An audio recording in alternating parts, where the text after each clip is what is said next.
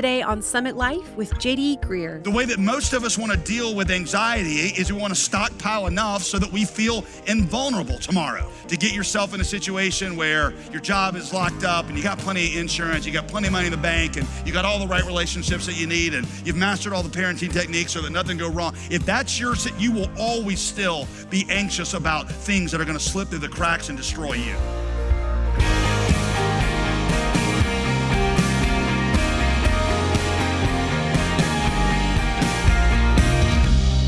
Welcome to Summit Life with JD Greear, pastor of the Summit Church in Raleigh-Durham, North Carolina. I'm your host, Molly Vidovich, and we are so glad that you're back with us today. When it comes to money, parenting, marriage, career, and any of the other litany of things we worry about, God is not telling us to just sit back and do nothing.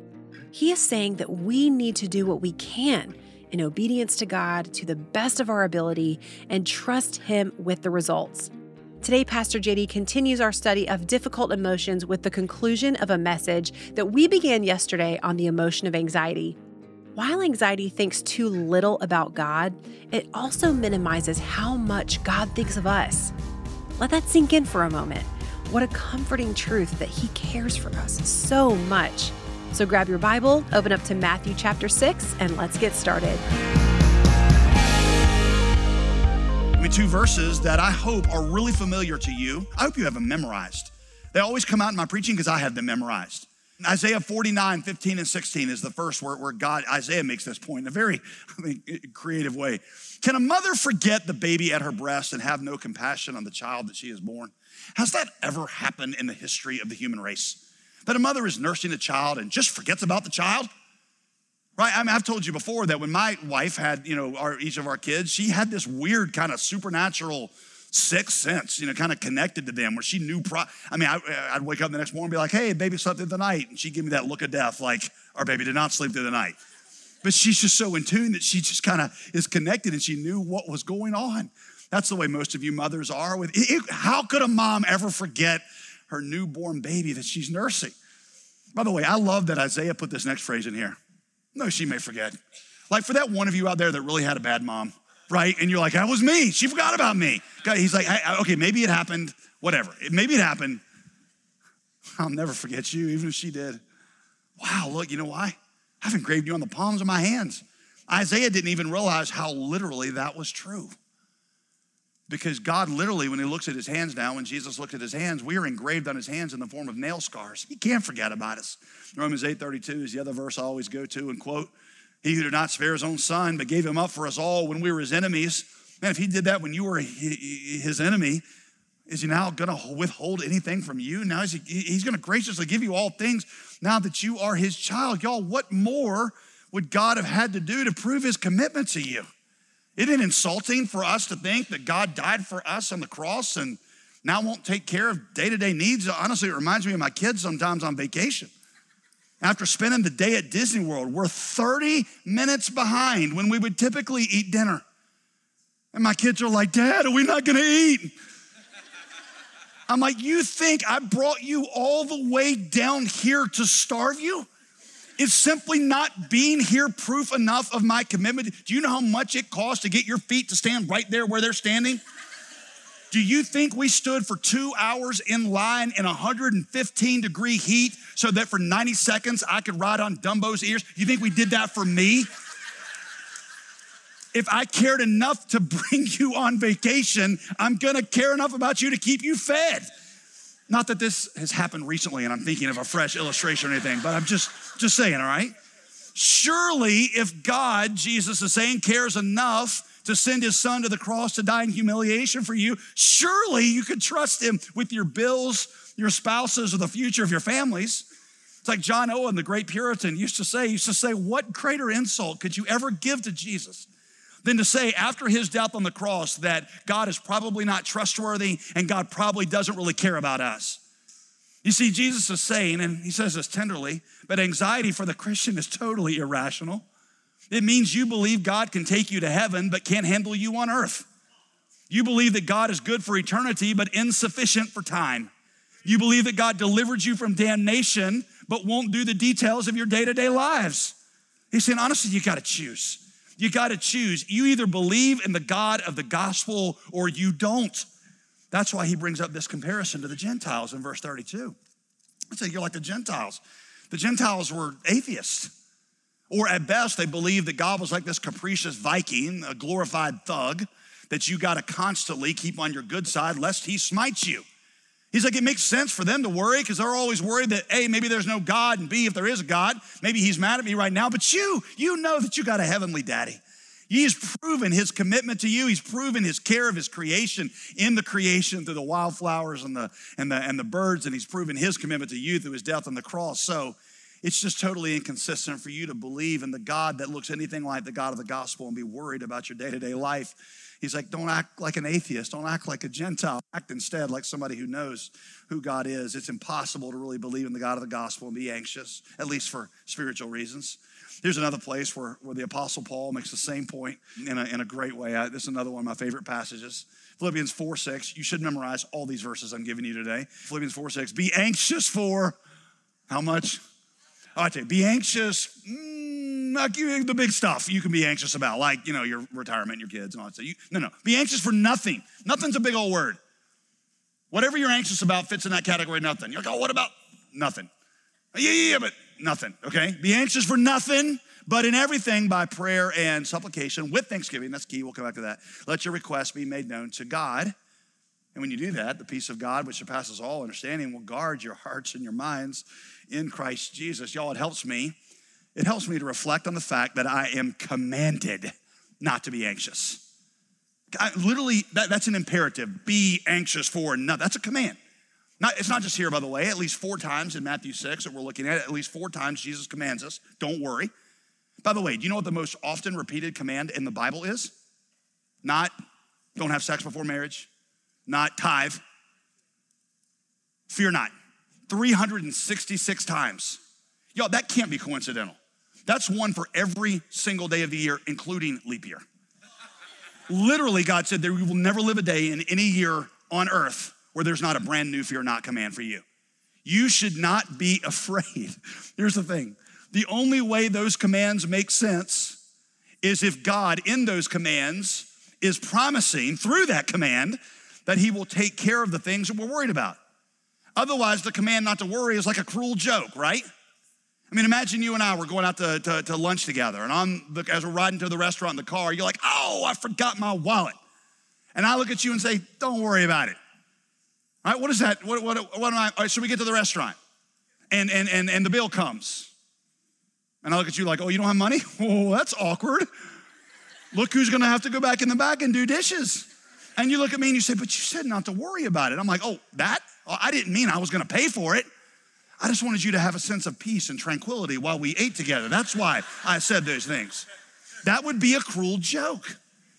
The only way it makes sense for me to tell you not to worry about it is if I plan to take care of it. The only way it makes sense for God to command us, don't be anxious, is if he has promised to take care of the things that are making us anxious. So instead of being anxious, he says, and everything by prayer and supplication with thanksgiving, let your requests be made known to God. The key word there is with thanksgiving, because it's impossible to be anxious about something that you just thank God that he's taken care of, right? Here's a problem I used to have in my prayer life, still have it. And I'll tell you a couple things I've done to help myself. It's like training wheels in prayer, and they might help you. I found that when I would have my time with God every day, I would tell him the things that I'm worried about, but I'd be just as worried about them when I got done as I was when I started. So basically my quiet time was like anxiety hour with Jesus, right? Worrying in the direction of the ceiling. That's what my time was. And then I realized that what Paul's talking about is something totally different. Because what I'm supposed to do is I'm supposed to put these burdens on Jesus and say, Jesus, I'm looking for you to guide me in what you want me to do, but I know that now that actual responsibility belongs to you, and I don't have to worry about it anymore because you got that burden, not me. And here are the little training wheels that I've done that help me do this. One is exactly what Paul says right here, with thanksgiving. After I pray about what I'm worried about, I will literally verbally say, God, I thank you that you are dealing with this. I know he may not always answer it exactly the way that I think it should be answered, but I know he's promised to answer. Otherwise, him commanding me to thank him for it would be a lie. So I'm like, thank you that you're answering this like a good father would answer it. The other thing that I do, and I have another set of training wheels because I'm really this bad at the Christian life, I say, God, I thank you for doing this, and I trust you with this. It helps me to hear myself say, I trust you with that. Because I know the point is not worrying in the direction of Jesus. The point is committing these anxieties to him and not being anxious for them because I have given them to him. And if I'm seeking his first, he's promised to take care of all these other things that I'm worried about, okay? Now, I read this article in a magazine. It was a secular magazine, and it was trying to give strategies for anxiety. And what it said was that you should have 15 minutes a day, every day, that you concentrate all your worry in that 15 minutes. So when you're going throughout the day and you're worried about something, just be like, you know what? I'm not gonna worry about that now because 4:45 to 5, that's my worry 15 minutes. And put all your worry there and only worry there. Well, I read that and I thought, well, that's kind of sad. But it's like they actually are onto something. That worry doesn't help you out in all these other spheres, so at least concentrate in one place. For the Christian, that's your prayer time. That 15 minutes is where you worry, but you're worrying to Jesus, and then you're getting up from that 15 minutes and you were saying, or however long it lasts, and you were saying, now I trust you with this, and I've got the peace of God that passes all understanding because all that makes me anxious is now sitting on you. And the only way that makes sense is if you know God cares about it and he promised to take it. So anxiety minimizes how much God thinks about you. There's one more great point that Jesus makes about worry in Matthew 6 about anxiety, and it's our last point here. Number 3, Jesus said anxiety is a false prophet. Anxiety is a false prophet because it offers false solutions, it makes false promises, and it offers false predictions. Feeling anxiety, worrying about stuff, I don't know about y'all, worrying about stuff always makes me feel better when I'm worrying about it because I'm like, well, at least I'm devoting some energy to the problem. And somehow I think worrying about this is, I'm doing something and it's gonna help the situation because I'm putting some energy into it. And Jesus said, well, that doesn't make any sense. All of you think that. We all think that. But he said that doesn't make any sense for a couple reasons, 2 problems. First one's verse 27. It says worrying doesn't actually change anything. Now look at Jesus' question in verse 27. Can any of you add 1 moment to his lifespan by worrying? Does worrying change the issue at all? Will worry actually add to your life even a single second? No. Ironically, if anything, worry will just shorten your life. Doctors point out that around 75% of all doctor visits are stress or anxiety related. Charles Mayo of the famed Mayo Clinic wrote, and I quote, worry affects the circulation, the heart, the glands, the whole nervous system. He said, I personally have never known a man who died of overwork. I have known a lot of men personally who died of anxiety. I saw a bumper sticker recently that said, anxiety is my daily cardio. Okay, yes, it will get your heart going, but it's the wrong kind of getting your heart going. But see, you get your heart going because anxiety is a false prophet. It promises you that if you devote time to it, that time and energy you devote to it will change things, but that's a lie. And Jesus tells us it's a lie. Second, Jesus says, anxiety is a false prophet because the vast majority of the things you worry about never take place anyway. I mean, you worry about 1,000 things that never take place. And I've heard it described before as paying interest on a bunch of debts you don't even owe. Or it's like you hear the threatening music in the soundtrack of your life when there's actually no danger at all. And my wife and I, one time were watching this scary movie together, right? And I told her, I'm like, in my life, if every time something was about to go really bad, that ominous music would just play, it would really help me in decision making. I'd be like, oh, like that person looks charming, but that's not gonna turn out well. And I know that because that's taking place right there. And I was like, if I could just have ominous music over. And then I thought about it later and I thought, actually, I have the opposite problem.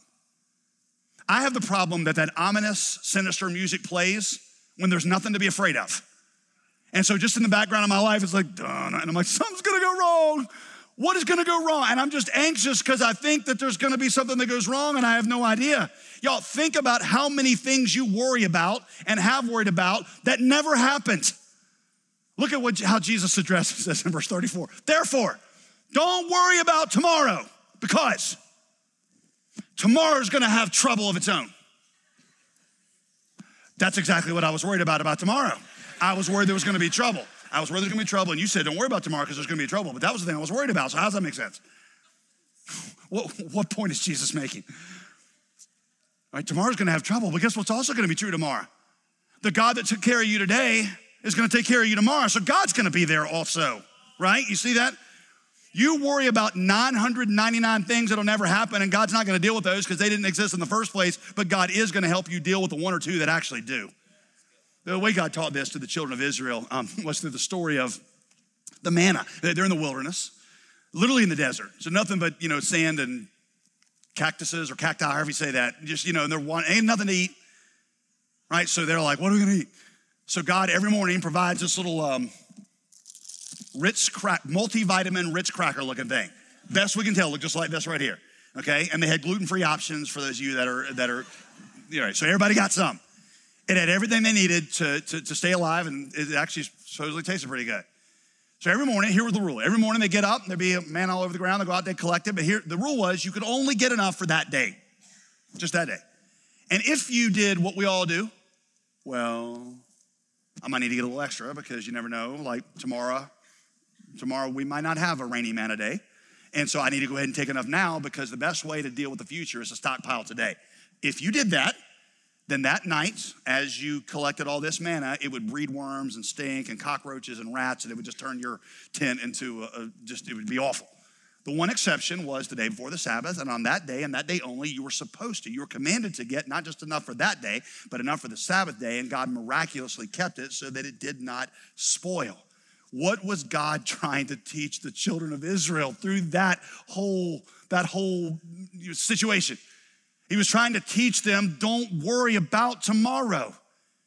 I'm the God who will be present tomorrow. I'll still be with you. So don't try to provide today what you're gonna need tomorrow. I'll provide for you tomorrow. I'll send more, by the way, manna means what is it?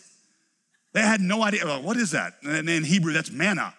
And God's like, I'll just send more what is it for you tomorrow. So don't worry about it. Whatever it is you need, for whatever you need, I'll send what is it to take care of it. The way that most of us want to deal with anxiety is we want to stockpile enough so that we feel invulnerable tomorrow, right? And Jesus said, well, first of all, that's foolish. For one, you can never prepare yourself fully for tomorrow. And so if that's your strategy for dealing with anxiety, to get yourself in a situation where your job is locked up and you got plenty of insurance, you got plenty of money in the bank, and you got all the right relationships that you need, and you've mastered all the parenting techniques so that nothing go wrong, if that's you will always still be anxious about things that are gonna slip through the cracks and destroy you. What if I get robbed? What if I lose my job? What if my 401k crashes? What if the whole economy crashes? What if the Russians attack us and take us over? What if I'm falsely accused at work? What if I go to jail? What if my kids want nothing to do with me when I get older? What if my wife or me gets diagnosed with cancer? What if I never get married? What if this time next year I'm still not married and I seem no closer? And you're always going to be anxious. You can never prepare fully for the future. He says it's foolish, but then he says it's also unnecessary. Because the God who is faithful to you today promises to be as present with you tomorrow as he was today. And he's gonna be there to deal with anxieties you don't even know about yet. Jesus is like, look, you're worried about X, Y, and Z happening tomorrow, and X, Y, and Z aren't gonna happen tomorrow. Actually, D, E, and F are gonna happen, and they're way worse than X, Y, and Z. But don't worry about it, because I'm an A through Z kind of God, and I've got what is it's for every single letter of the alphabet, right? So whatever letter of suffering or calamity is gonna come your way tomorrow, I've got a what is it in the bag, and I'll provide for it so that you have no needs at all. Y'all everybody look at me right now. Every campus, look at me. Tomorrow is gonna have problems. In fact, everybody right now, turn to your neighbor. Everybody turn to your neighbor and get sort of a sinister look on your face and go like this, go. Something's gonna go wrong next week. Something's gonna go wrong with you next week. Something's gonna go wrong with you next week. But y'all, listen, it's okay. It's okay that something's gonna go wrong next week. Why? Because God will be there. There is a way to face the uncertainty of tomorrow, or the uncertainty of next week, or the uncertainty of next year without feeling anxiety today. Because he lives, I can face tomorrow. Because he lives, all fear is gone. Because I know he holds the future. My life is worth the living just because he lives. Anxiety causes you to worry about 1,000 bad things that won't actually happen and keeps you from leaning with joy and peace on the God who promises to give you strength for the 1 or 2 bad things that actually are gonna happen to you. I love how Charles Spurgeon, who again dealt with all kinds of anxiety, I love how he said it. Anxiety does not empty tomorrow of its sorrows. It just empties today of its strength. Paying interest on a debt that doesn't actually exist. And keeping yourself from the riches of the God who provides what is it's every single morning for you to deal with whatever anxiety you have for today. Whatever tomorrow holds, God will be there to give you daily strength. Y'all, anxiety is a false prophet. It's a very persuasive one, but it is a false prophet. It makes false promises, gives false solutions, makes false predictions. Y'all, in the Old Testament, they stoned false prophets. You need to stone anxiety every time it shows up in your life. And you need to turn your attention instead to the one true prophet, the true prophet who never lies, never fails, and has always kept every single promise he has ever made. That is the Son of God, the Lord Jesus Christ. He was not just a prophet that told the truth. He was a prophet that took everything we should have been afraid of to begin with and put it away through his blood on the cross, and tells us now, because he did that, we can surely trust him with everything else. So what is the conclusion of the whole matter, right? Verse 33, just seek first the kingdom of God. Just do what God wants you to do. Surrender to God. I know you're not a perfect Christian. He knows that. Just say, God, I'm gonna follow you and do to the best of my ability what you're telling me to do as a parent, what you're telling me to do as a single, what you're telling me to do as a person who has a job or with my money. I'm gonna do what you want me to do, and I'm gonna trust that all these other things that I'm worried about are gonna be provided for me as I need them. Therefore, Jesus said, don't worry about tomorrow, because you know the God of yesterday, today, and forever. And the God that saved you yesterday and the God that delivered you today is certainly gonna be the God who will provide for you tomorrow. Y'all, the answer to worry is not a trouble-free life. It's not an invulnerable future.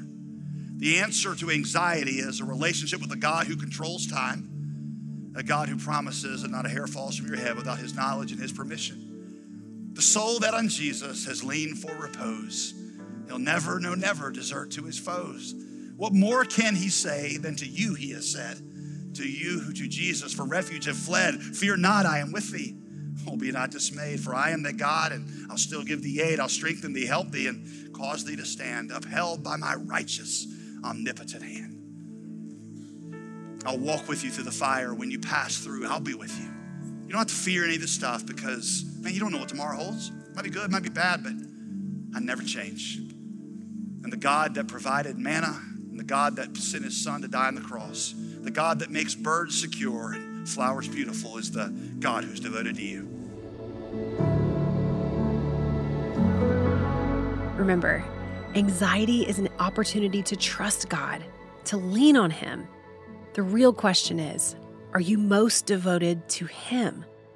You're listening to Summit Life with Pastor J.D. Greear. If you happen to join us late, you can listen again online at jdgreear.com. So, JD, most Christians believe that time in the Word is important. But when it comes down to it, we sometimes go whole days or even weeks without really spending time with God in a meaningful way, especially if we're feeling depressed or angry or any other extreme emotions. One of the strange things is that people, even in Christian circles, often look outside of the Bible and outside of the Christian community to deal with their emotions. It's like, the Bible teaches me how to be a moral person. It teaches me how to have hope, in life after death. But when it comes down to dealing with anxiety, when it comes down to dealing with sadness or, even some forms of depression, I don't really think the Bible is the place I ought to turn. Sure. Hey, I want to implore you, don't manage your emotions. Don't suppress them. If they're like smoke from a fire, don't try to wave the smoke out of your house. Use it to diagnose what's really going on in your heart. And I think this series, I hope it will help you do that. And this tool that we're offering along with that, also called Smoke for a Fire, also called Smoke from a Fire, will help you by giving you some study helps and some diagnostic questions to really lay open your own heart and then see how the Scripture is speaking to you. As always, you can get it today, right now at jdgreear.com. We'd like to say thanks by sending you a new workbook with 10 devotionals and guided scripture reading that goes hand in hand with our new teaching series titled Smoke from a Fire. It provides insight and scripture that will meet difficult emotions like depression, anxiety, and anger with a relationship with Jesus, prayer, and praise. Ask for the workbook when you donate today or when you commit to being a monthly gospel partner. The suggested giving level is $35 or more. Call 866-335-5220. That's 866-335-5220. Or you can give and request the new resource online at jdgreear.com. I'm Molly Vidovich, inviting you to join us again next week when Pastor JD tackles the emotions of anger and envy. Have a great weekend worshiping with your local church, and we'll see you right here Monday for Summit Life with J.D. Greear. program was produced and sponsored by J.D. Greear Ministries.